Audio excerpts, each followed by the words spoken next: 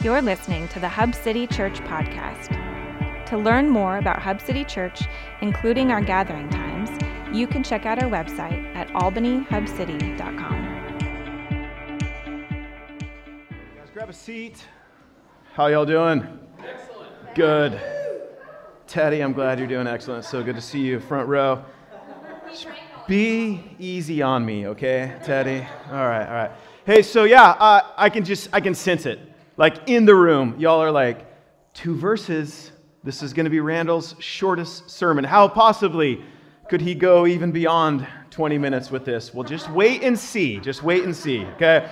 No, so here's the deal. Like, we've been on this like kind of crazy journey, and we haven't been very overtly like kind of just plain about this or really made a big deal out of it, but we really had a design that we kind of loosely wanted to tie together this year's preaching calendar. So we back up to Exodus is where we started this year, and Exodus reveals to us this history, this story of how God formed a people, how God formed a nation, and how God gave that nation a distinct culture, a distinct set of rules and laws to live by, and a distinct mission out of the uniqueness of who they were because of who God formed them to be. They were to be a people that would bless all the nations. God gave them this particular piece of land, this promised land to them where they would develop into a robust people that would then go and bless the nation. Now,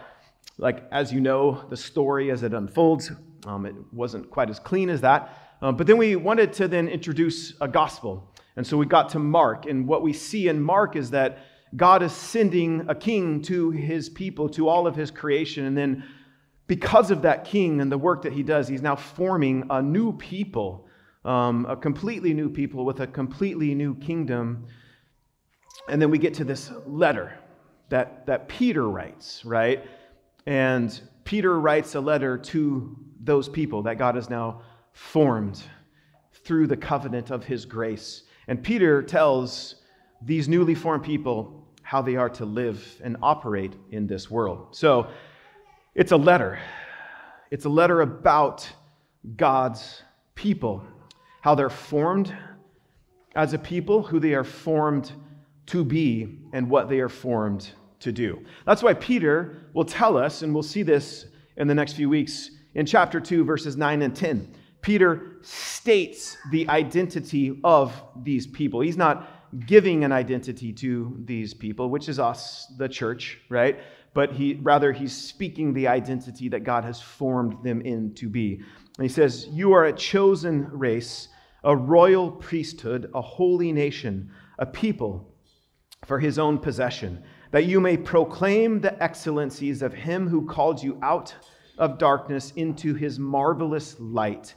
Once you were not a people, but now you are God's people." Once you were not a people, but now you are.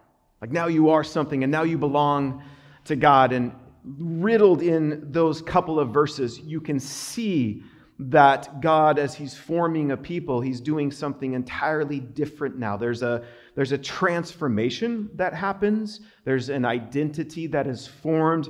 And even just this piece about like once you were called out of like darkness, right? The darkness of this world, the darkness of this sin-riddled world, and now you're delivered into something new, which is filled with marvelous light. And so we're even meant to see that like positionally, as God's people, we're formed differently. So, because of all of that, because of this simple yet very profound truth, the way that we live, the way that we interact, the way that we engage in the culture and the world around us, it's going to be a little weird. We're going to be seen as a little weird and distinct. A couple of things before we jump in. This letter is mainly about remaining faithful to Jesus, no matter what you face, no matter what life hands to you. And it's about the church, God's people, then, remaining faithful, no matter where it finds itself in culture or whatever culture it finds itself in. And in most cases, more than likely, where God's people will find themselves in any culture is at the margins of society. And it will encourage us to remain faithful to the mission that Jesus has a church for, to be a people who would lovingly and graciously point our neighbors and city to the living hope that we have in Christ, and to faithfully live out the ethics and the values of the kingdom that we now belong to. So this morning, we're going to be looking at really just like the first 2 verses that Matt just read. So before we do, let me pray one more time and ask God to help us, our hearts to be open. Would you pray with me? Father, we thank you just one more time. We want to come humbly before you, and God, ask that you would prepare our hearts for the truth of the gospel. It's what we desperately need. Even those of us that have been following you for so many years, what we need today is the truth of the gospel. And so may it come alive in our hearts. May we be set apart and sanctified for good works, for righteousness. May we walk out of here being shaped and formed more and more into the image of the Son that you love. We thank you. In your name we pray. Amen. So right off the bat, we need to do some work to kind of frame this up, right? Because not all of us have been here. If you have been here through the teaching series that we did through Mark's Gospel, one of the things that we kind of wrestled through and kind of discussed is certainly Mark was heavily influenced by this guy Peter, right? And so Mark and Peter were traveling companions. And so a lot of what we get in Mark's Gospel, which Mark, by the way, was not one of the original 12 disciples, Peter was. I think in a lot of ways we get Mark's account through the lens of Peter, sharing these stories of what occurred. Mark wasn't there when Peter sat on top of the mountain and saw Jesus do something that is crazy, right? He's transfigured or transformed into all of his glory and revealed as the Lion of Judah, the lamb that would be slaughtered. He sees all of it, right? Well, Mark wasn't there, and so Mark doesn't write about it, but you get this perspective, though, that Peter is infusing these events. And so right off the bat, we get this letter, and Peter just opens it up with, who he is. He just says Peter, right? But then we get this further description. He says, Peter, an apostle of Jesus Christ. And we'll just stop there because most of us, especially if we're here in this series through Mark, you should at least recognize the name of Peter, right? As we ended Mark's gospel, Mark intentionally almost parallels, not to overshadow Jesus. Certainly, Mark wants to elevate Jesus as superior and sufficient in his gospel. He is the point of Mark's gospel. But we see this unique kind of literary style where he's highlighting the events that are happening with Jesus through the end of his life, through his trial and his death and his resurrection. But then we see Peter. And we see these parallel things happening. So we should at least be familiar, because Mark gets really Peter heavy at the end of it, right? So we should recognize that name. And much of what we see in Mark's gospel, if you remember, it's not flattering to Peter at all, right? If Peter had nothing to do with Mark's gospel, then I think Peter would probably be a little upset at Mark's gospel, because the picture that we get of Peter in Mark's gospel is a faltering and failing disciple, right? Prone to rash and bold statements in one moment, and the next we see him cowering and recanting from those statements. But just in case you haven't been tuning in, I want to make sure that we're on the same page with this. Peter, he was not actually originally Peter, right? His real name was Simon, and he's an OG disciple. He's a original gangster disciple. I don't know what that means, but that's what he was, right? So he was a fisherman by trade. And what we know from John's gospel is that he had at least one brother named Andrew. And we know because early on in John's gospel, as we see this scene unfolding where we get John the baptizer, Jesus' cousin, he's announcing and proclaiming that the Messiah is here. He's in the person of Jesus. John baptizes him. Well, Andrew witnesses all of this interaction, right? And he's so hopeful that what he just saw was real. He's so hopeful that what he just saw between John and Jesus is that now the Messiah who has been promised, that they've been waiting for, is here in the person of Jesus. So he takes off on foot to go find his brother Simon and tell him, listen, I think the Messiah is here. And he brings him back to Jesus, and Jesus kind of looks Simon up and down and says, oh, so you're Simon. I know who your dad is, John, right?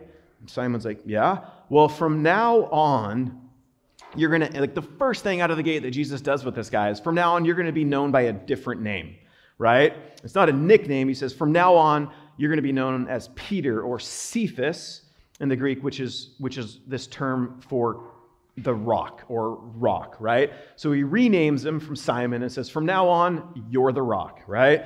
And so as we've discovered throughout our time in John's gospel, Peter ends up being one of Jesus' closest friends and followers. He was there. He saw firsthand these amazing miracles of Jesus. He heard and really had a front row seat to the impact of Jesus' teachings. And he saw, like before his eyes, this ever-increasing tension between Jesus and the religious leaders. There was not much that Peter was not privy to in the life of Jesus. And by Mark's account, he's the only disciple, right, that follows Jesus in those most intimate moments, the last moments of his life. He follows Jesus as he's arrested. He follows Jesus as he's standing before the high priest and falsely accused and beaten by his people. But if there's one thing that most defines Peter throughout the Gospels, and we just walked through all of this, right, it's his denial. It's the fact that he stands so many times and says, no, I believe Jesus. I believe that you are the Christ. I believe that you are the Messiah. But then in those last fleeting moments of Jesus' life, Peter's like, I don't even know Jesus at all, right? So if that's what typifies him before this letter, a compulsive and impetuous disciple who would like vacillate and compromise at the sight of a middle school girl, right? His name, Peter, means rock, but most of the time we just see Peter being as dumb as a rock, right? So what has changed? Because as we get into Peter's letter, you kind of go like, there's something different. Like this guy's just different now. So what has changed? Because it's not the Peter that we see in Mark's gospel. It's not the Peter then that we see in this letter. And what's changed for Peter is that he saw his friend, like his best friend, clearly and unquestionably dead on a Roman cross. That all makes sense. You get stuck on a Roman cross, you're going to die. That's what happened. What was inexplicable to Peter is that then he saw his friend some 3 days later who had walked out of a tomb. And then he takes a stroll with Peter along the sea. And so resurrection, the fact that he now has a living Messiah and a living Savior who was once dead and fully dead, who is now alive. That's what changes for Peter. And he's now designated himself as an apostle, right? Which simply means this one. He's identifying himself as an apostle, which means this. He's simply a sent one. He's commissioned by Jesus to go and preach the gospel and to make disciples. And he's become one of the most significant leaders in the early church. In the early days, as the church is being formed, Peter's there. After the church is freshly minted, right? Like you go through the book of Acts and you see this unfold and Jesus ascends into heaven, right? And then a few moments later, you see Peter stand up in the book of Acts and he takes center stage. The city was swollen population-wise with all of these people that were coming for this holiday. And Peter takes center stage in the middle of the city and he stands up and he preaches and proclaims the gospel. And it says that 3,000 people responded in faith. And he still, though, has some of his old tendencies, like when you kind of track with who Peter is. Like you get to chapter 10 of the book of Acts, and Peter has this crazy vision. If you guys know this story, he sees this blanket descending from heaven in this dream, and he sees all kinds of animals frolicking on it, right? There's bunnies in there, and there's things that historically his people were not allowed to eat. There's seafood in there, there's shellfish in there, there's pigs in there. I call it the pig in a blanket dream. Here's the deal. That's my attempt at a dad joke, and I don't do them well, right? So what you get built in when you become a dad is you get a dad bod real quick. That just comes with it, but unfortunately dad jokes don't come with it. So I'm going to try a couple today and see how they work, but it usually doesn't go well for me. Okay, so here's the deal. He sees this vision, he gets this blanket. Well, God tells him, you can eat all of it, right? Eat all of it. And he's like, I'm not getting fooled this time. He's like, no way. And God has to like keep reassuring him. So you see these old tendencies of doubt in Peter, these old tendencies of impulsiveness in Peter. And now listen, like I believe Jesus gave Peter his name as a declaration, not of who he was. Like if we just stop with Mark and the other accounts that we get of Peter, we'd go like, yeah, you would not build anything with this guy. This is not a guy that you would trust to like take this new movement and take it places, right? So I don't think that Jesus names Simon Peter because of who he was. I think Jesus takes Peter aside and renames him because of who he was going to become. And we see pictures of that in this letter. Like he doesn't start out like a solid rock, right? But as his story progresses, as Peter matures into what it means to be a follower of Jesus, as the Holy Spirit works in him to transform him, he gets to like the very end of his life. And Peter's arrested. And he's given this opportunity once again to spare his life, to save his own life, if he would simply recant once again and deny Jesus. He'll be spared. But Peter doesn't. He doesn't even as much flinch this time. He stands firm and he declares his allegiance to Christ, and he's crucified for it. And tradition and history holds that his one last request is that he would be placed on the cross, inverted or upside down, because he's not worthy to die like Jesus had died. Man, I love, like, you have to see, like, that's not the Peter that we just looked at last week, right? There's a different Peter operating here. And I love that it's Peter who writes this letter, because for those of us that continue to wrestle and struggle and fail and falter, just trying to figure out what it means to follow Jesus, which is pretty much all of us, and liars. This letter gives us hope. He's one of the greatest failures in the Bible, and yet God uses him and he finishes well. If there's anyone that would understand Paul's words in Philippians 1:6, it's Peter.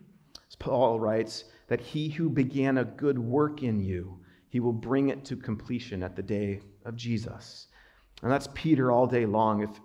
Even when Peter was faithless, we see Jesus being faithful to him. So that's a picture of Peter, the guy that wrote this letter. And you need to kind of know that. You need to know how Peter's operating and what his experiences were to see how some maybe 30 years later after Christ's crucifixion and resurrection, we get this different Peter writing this letter, right? So he's an apostle. He's commissioned and sent by Jesus.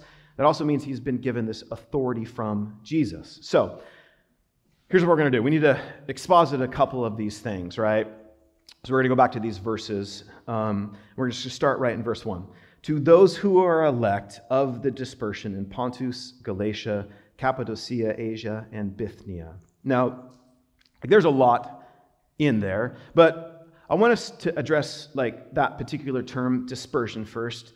Who are the dispersion, right? Well, Peter's writing this letter, and the intention is that it's going to be circulated to all these different areas. So it's not a personal correspondence, right? He says up front, it's not going to a person, it's going to this group of people that are spread throughout in all these different areas, right? And those areas most commonly would be called Asia Minor, but today it's like modern day Turkey. So these regions all existed historically in what is now modern day Turkey. And this letter is gonna move throughout all of these small little ecclesias or gatherings of Jesus followers in their towns and their cities, right? And so he's writing this not in his mid-60s, but in the mid-60s AD, right? Probably just shortly before his execution. And it's approximately, again, like about 30 years after the death and resurrection of Jesus. So we have to understand that the disciples that the letter is meant to go to in these areas, right?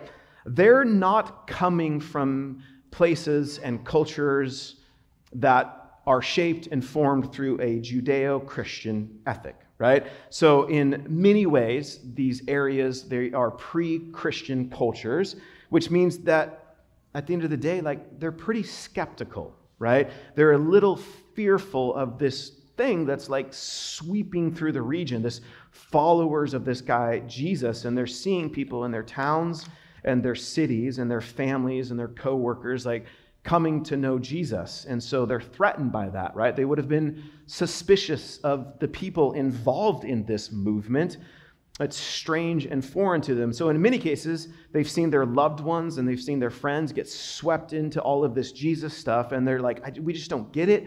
And it's even a little frightening to them. Like our friends and family, like, are they getting like dragged away into some like cult, right? And so in many instances, making a commitment to follow Jesus meant you had a lot to lose, right? Your family, your job, your reputation, your livelihood, your social standing, and in some cases, even worse, right? Christians would have been marginalized and oppressed and persecuted just for simply declaring that they follow Jesus. So the pressure on them to bend like a little, right? To just like make a little compromise, it was overwhelming, like just a little denial. Like, this isn't worth risking your life, right? That's what the people that Peter is writing to are tempted with. Hey, listen, I can claim this privately, but in those public spaces, like, I'll get kicked out of them. I'll get ostracized. And so it's very tempting to like hide that about yourself. So who better to write and encourage them as a person that had walked through those experiences himself? So we have to recognize, right, and for us, like, man, where we live, and we have to really kind of do some hard work here. We have to acknowledge that our reality probably could not be more different than the people that Peter is writing to. Like, we're all, for the most part, Westerners in here. We live in a culture. We've been born into a culture that has been shaped by Judeo-Christian values. And listen, like, it's easy to like make too much of this and apply this too directly to us, right? And it's also easy to just dismiss that and say like, well, that's not true for us either. But I think it's fair if you step back and if you're a student of culture to be aware of this, right? Like, we're not persecuted here. Like, there's not as much to risk. But listen, like, obviously, if you're paying attention, Christianity's influence and its acceptance is waning in the Western world. Like, we are swiftly, in certain parts of this country even, becoming like post-Christian. And so we have to kind of process what that means, right? We're also seeing the influence of Christianity like lose its favor and its effect within the church, right? So we see how this is kind of playing out. Like, many once professing Christians are either like disaffiliating from the church, if not deconstructing altogether. Now, let me just pause there. Those two terms can be a little controversial today, and it is not meant to be adversarial at all. Like, if you find yourself walking through a difficult season and you're asking big questions about the church and about your faith, and it's leading you to disaffiliate from the church, or it's leading you to deconstruct your faith, like, we don't want to be combative to you. That is not our goal. Our heart for you is that we love you. We want this to be a safe place where you can ask all sorts of questions. I may not have all the answers. Listen, like, we're all trying to figure this out together, but please don't hear me wrong just because I said the truth of that, and it is happening. We want you to stay and be a part of this, and we're just all trying to figure this out together. So we want to love you well and walk alongside you through that. So all of that being said, the cultural and politics and social structures that Peter's writing this letter to, we have to recognize it could not be more distinct from our reality. So for us to like kind of like blankly apply 1 Peter over us as if it's the same thing, it's not, right? We have to recognize that. So we also have to recognize like 1 Peter can be preached really wrongly, right? Like, we can make ourselves out in the American church as the persecuted people. So it takes a little bit more for us as Westerners that are shaped and formed in the reality of a Judeo-Christian ethic and value. It takes us a little bit more work to read Peter rightly here. Okay, so we do have hard work. We've got to kind of like disconnect ourselves from our reality and try to understand the situation that Peter was writing into, right? Because all too often, I think we see the church like for whatever reason, like we get all riled, like we engage. Like as Christianity's influence is waning, we think that our mission then is to engage with whatever raging battle is going on in the never-ending culture war. Like our job as Christianity is slipping out of favor. Like we're not called to be the PR people for the church and try to make it back into the positions of power and favor. We are to present the gospel, right? So we're not called to engage in this never-ending culture war, right? Whatever's trending on social media, we jump into, right? Scrapping and fighting to maintain Christianity's relevancy to our culture. That's not Peter's point at all. Right? He writes to encourage and exhort Jesus followers in the midst of like intense, if not severe persecution, to remain faithful to Jesus, to suffer like Jesus suffered. And he uses that term exile to connect them to the history of the people of God. That's a confusing term. Probably a better translation of that word than exile, because that's kind of a pretty loaded statement, would be like foreigner or stranger, but it all gets the point, right? Like we're meant to be seen as pilgrims who have now been born again, or strangers or foreigners or exiles that have been born again to a living hope and to an inheritance that is being kept in heaven for us. And so there is this reality that like everything here now should feel foreign to us and strange, or probably more important, we should feel foreign and strange as followers of Jesus to this broken worldly system around us, right? So Peter helps us then to set our hope and our joy as exiles or foreigners on things not in this world, but things that are unseen. And he reminds us that our pilgrimage will lead us through all these various trials and sufferings, okay? And so in this, Peter's going to help us throughout this letter, and we're just teeing this up today, right?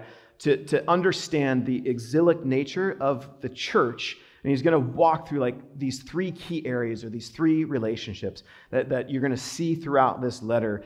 He's going to instruct Jesus followers. Here's how you are to interact in your relationship with God, who has elected us. Here's how you are to interact with the world in which you live in, and here's how you are to interact with other Jesus followers. So that's kind of the point. We need to first tee it up, and we're going to do more work with this as we get in, to understand that somehow we are meant to operate as foreigners or strangers. Like the world will look at the church, and the world will say, that just seems weird.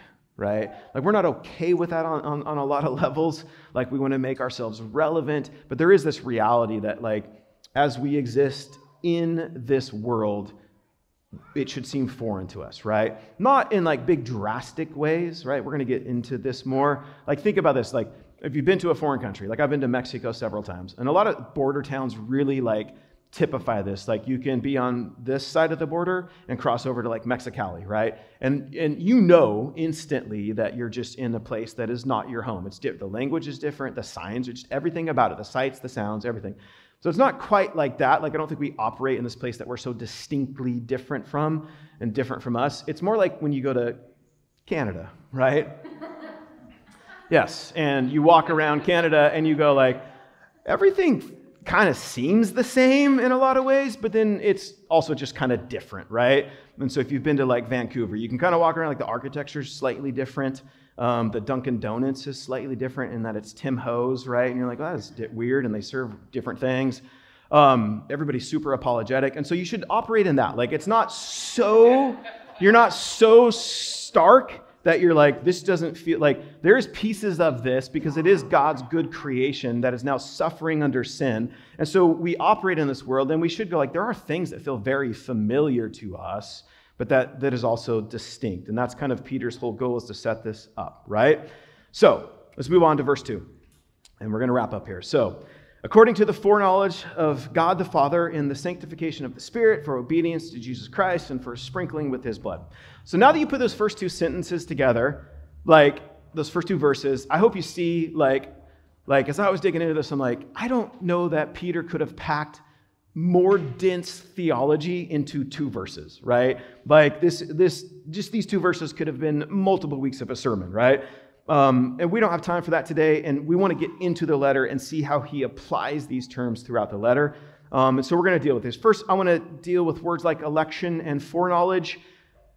I get that some of those words might trigger some of you a little bit, right? Just chill out. We're going to walk through this very slowly. But let me just say this before we get too deep into this. Like, there's so much divide over the various positions here with these terms. Like, we have a tendency to get all tribal about our beliefs and our theology. And if you're sitting here thinking, like, I don't even know what he's talking about, I don't know what I believe, don't worry, I'm going to tell you what to believe, right? So, just kidding. So, there's, real quick, there's a lot of, you just have to recognize there's a lot of, just misinformation and misunderstanding around these terms. B, there's a lot more common ground than you think. And then 3, and yeah, I switched it up. I just want to tell you what the Bible is saying here. I don't want us to get caught up in all of these secondary arguments. Because listen, when Peter wrote this letter, he wasn't trying to be a troll to these people. He didn't write this letter to cause more theological confusion for them, right? Because again, they're suffering under the weight of being ostracized for their decision to follow Jesus. They're being marginalized, if not oppressed and persecuted, right? So Peter's not writing this letter to cause more confusion. That would be and just to troll them, that would be like handing someone who needed to be comforted a Rubik's Cube or a chalkboard with some fake fingernails, right? Remember, he's trying to comfort these people. He wants to bring clarity to a suffering people. So instead, this letter is like a warm blanket and meat with some gravy. It's comforting to them, right? So Peter wants them to know that before all of this even was, right? Before the tallest mountain was forged, before the deepest sea was formed, before any star was set into the sky, God knew you and was forming you and chose you. That in the midst of their darkest moments, as the people that Peter is writing to faced unthinkable rejection and were ostracized, Peter wants them to know that God knows you, chose you, and loves you. To people that were being unchosen by their family and friends, cast out and unaccepted, Peter wants them to know that they are now chosen by God, brought in by him, and accepted. So what are election and foreknowledge? You are elect exiles according to the foreknowledge of God. That's what he says is their identity before anything else. So that word elect, man, I get it. Some of you might go no, you have to preach election today. So yeah, I'm kind of preaching election light. Just the fact that these people would be comforted to know that they were chosen by God. Now, there's a lot more to that we could unpack. We can have that discussion. I just don't want to have a fight today about it, right? I just want you to hear it like the people that read this letter heard it. They were just comforted by the fact that their God loves them and chose them when everybody else was not. So let's deal with foreknowledge real quick. So some people think that foreknowledge necessarily means foreseeing, right? And they conflate the two often. God foresaw the future, meaning God looked into the future and it was revealed to him who would choose them. That's wrong thinking, just in that God is not bound to time, and so there's no peering into the future for God. He just sees it all, right? And so a lot of times we look at foreknowledge, we're oh, God had to look through all of this to the specific point in time where you choose him, so he chooses you. That's not what that means, right? It's not that God only chooses who he sees would choose him. Because really the problem with that is the Bible, right? Because if you flip to other places, like Romans 3, what does Paul say in verses 10 and 12? He says, none is righteous, no, not one. No one understands, no one seeks for God. All have turned aside, together they have become worthless. No one else does good, not even one, right? So the problem isn't that God can't see all things. It's not that not one single human chooses God. Like, that's the inherent problem.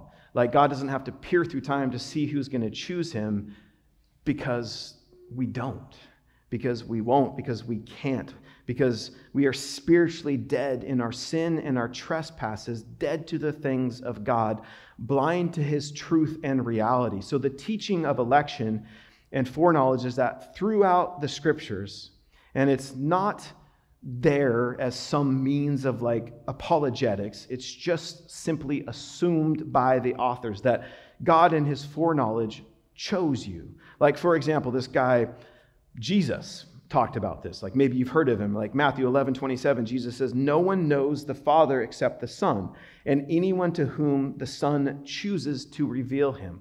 He didn't say like, hey, as long as you choose God, you can know God. No one knows the Father. It's only when the Son chooses him, right? So it doesn't say, notice that once you choose Jesus, he'll choose you. Those who take the initiative, or when you take a step closer to God in belief, he'll take a step closer to you. Now, listen, there's tons more scriptures that just back that up.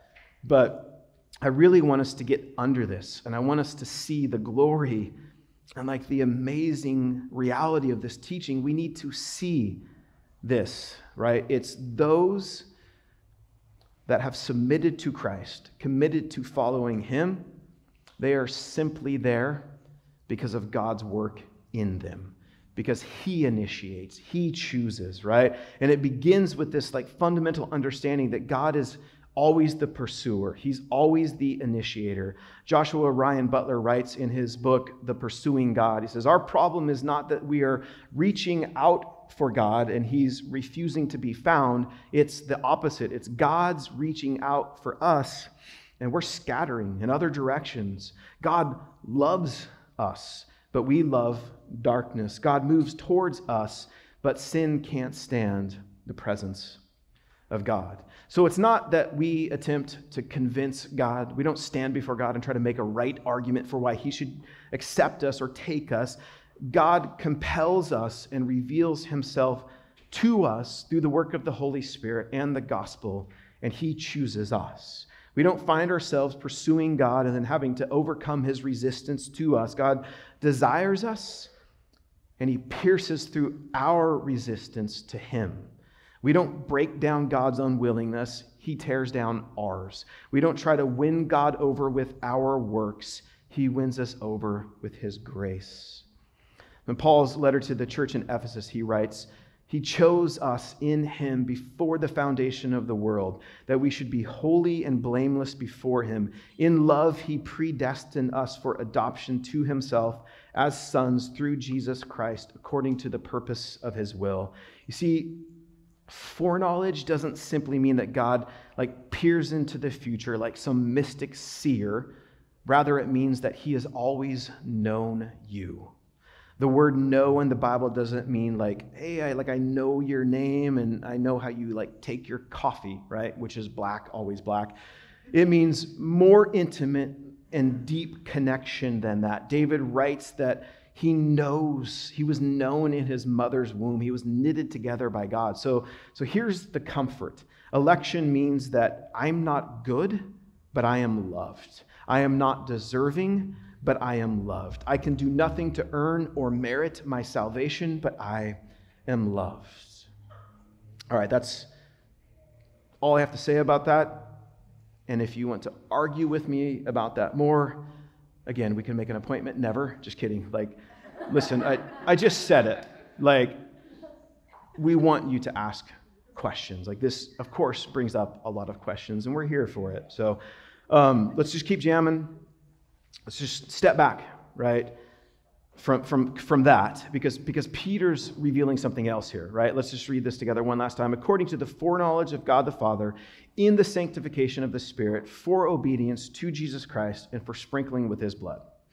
So listen, we're gonna wrap this up, and we do this every Sunday, and I just, as a means of explanation, and I say this a lot, listen, like, it would be super easy to give you guys some points here to walk out with, but we just don't feel the compulsion to do that. Listen, like, a lot of us sat in churches for so many years where what we were handed in sermons was like moral informed applications to say, like, go out of here and do this and be better. And man, like, you give me 3 things, I can't even remember one, and I'll fail at the one that I do, right? Like, and so none of us, like, that in so many ways, like, that is what led to so many of us asking bigger questions, and in some ways, like, even deconstructing our faith, because for so many years we were handed these like moral informed applications, or we were taught that, like, man, like, God's design for you is that you would be wealthy and prosperous. And so we have this issue right today in our church, which is like, we forgot to preach the gospel to our people. We forgot to proclaim the gospel of truth. And so every Sunday as we end our time together, I just want you to sit under the banner of the gospel. And so that's what you're going to get here. That's what you get every single Sunday at Hub City. So let's just look at this again. Look at the work of each person of the triune God, which is at work in you today. If you're a follower of Jesus, here's how it works. You are foreknown by the Father. You are sanctified or set apart by the Spirit. That means you're made distinct. You're redeemed and covered by the blood of Christ. So that last piece takes us to the Old Testament, right? Blood in the Old Testament was a symbol for death. And we see this because of our sin. Death was required to satisfy the penalty of our sin. In the Old Testament, there would be this annual day where the blood of a pure and spotless animal would be spilled in the place of all the people of Israel, and it would cover their sin for that year. And that atoning sacrifice would bring them back to God in a relationship with Him. But the problem was, and even the author of Hebrews points this out, the blood of bulls and goats, like, were never enough to satisfy, right? That's why that day came year after year after year, the Day of Atonement. It never fully or finally satisfied God's wrath. So out of His deep love for creation, instead from His desire to once again walk and talk in the beauty of His creation, of what He spoke into existence, with those that He spoke into existence, He sends Jesus to be the once and for all atoning sacrifice. His perfect, unblemished, undefiled life given freely, His precious and life-giving blood spilled fully. To take the full wrath of God that was meant to be placed on us was placed on Him, and then He took our sin to the cross where He beat the hell out of it. He absorbs God's wrath for us so that God's favor could be placed on us. And He removes our shame and our guilt and declares us no longer enemies of God, no longer condemned so that we can no longer be in His presence, but ushers us into the throne room of grace so we can stand before the living and holy God boldly with confidence. But that confidence is not found in our work or our efforts. It's found in Christ and His finished work. We're reconciled to God because of the blood of Jesus that now covers us. He dies, we live. He is cast out, we are brought in. And all of this happens because, as Peter states, for the obedience to Jesus and for sanctification, we are chosen, we are elect. God in His foreknowledge knew us. We're set apart by the Spirit, covered by the blood of Jesus. Because of that, man, we're just going to be different. We're exiles. We're strangers and foreigners to this. We're like, Jesus said this in John's gospel. He said that the world would be offended by the gospel and the people of the gospel, right? We're strangers to this world and its cultures and its values and its ethics. So what does that mean? Well, it means this world in its sin-sick status is not our forever home. That's why it doesn't function like home. It doesn't feel like home. It should feel slightly unfamiliar to us. Our true home is with the risen Jesus in His kingdom.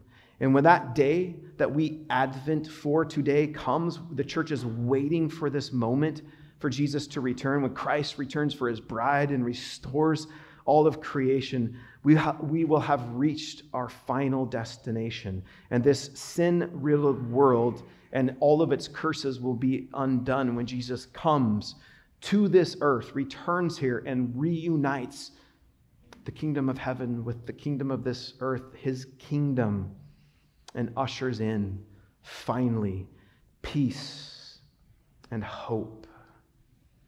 And if we, as Jesus followers today, if we try to make this place feel too much like home, we'll be frustrated, we'll be disappointed, because this broken world can never satisfy the deepest longing of our souls, of our hearts. Only Christ and his kingdom can. There should always be just this unsettling feeling that we experience, like something's not quite right. And I would argue, if you ever lose that feeling, it's maybe because you've capitulated to the world. It's because maybe you found, albeit temporary, relief from the pain and suffering in something that will perish in this world. If following Jesus for you never leads you not to follow this world or to put you in opposition to this world and its values, then you might need to reevaluate just how serious you are about following Jesus. And listen, there are pieces of this culture, we need to get this, that are beautiful and right and would bring glory to God. So we're not called to cloister off from it, to be separatists from it.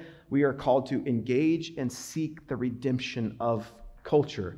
The church always has to use wisdom wherever it exists to perceive which pieces of culture are to be redeemed and which pieces of culture are to be rejected. But we don't wage war on culture as a whole because culture is people. It's where they live, and it's born out of their own unique experiences. We're called to redeem those pieces of culture that God designed for his flourishing and for glory.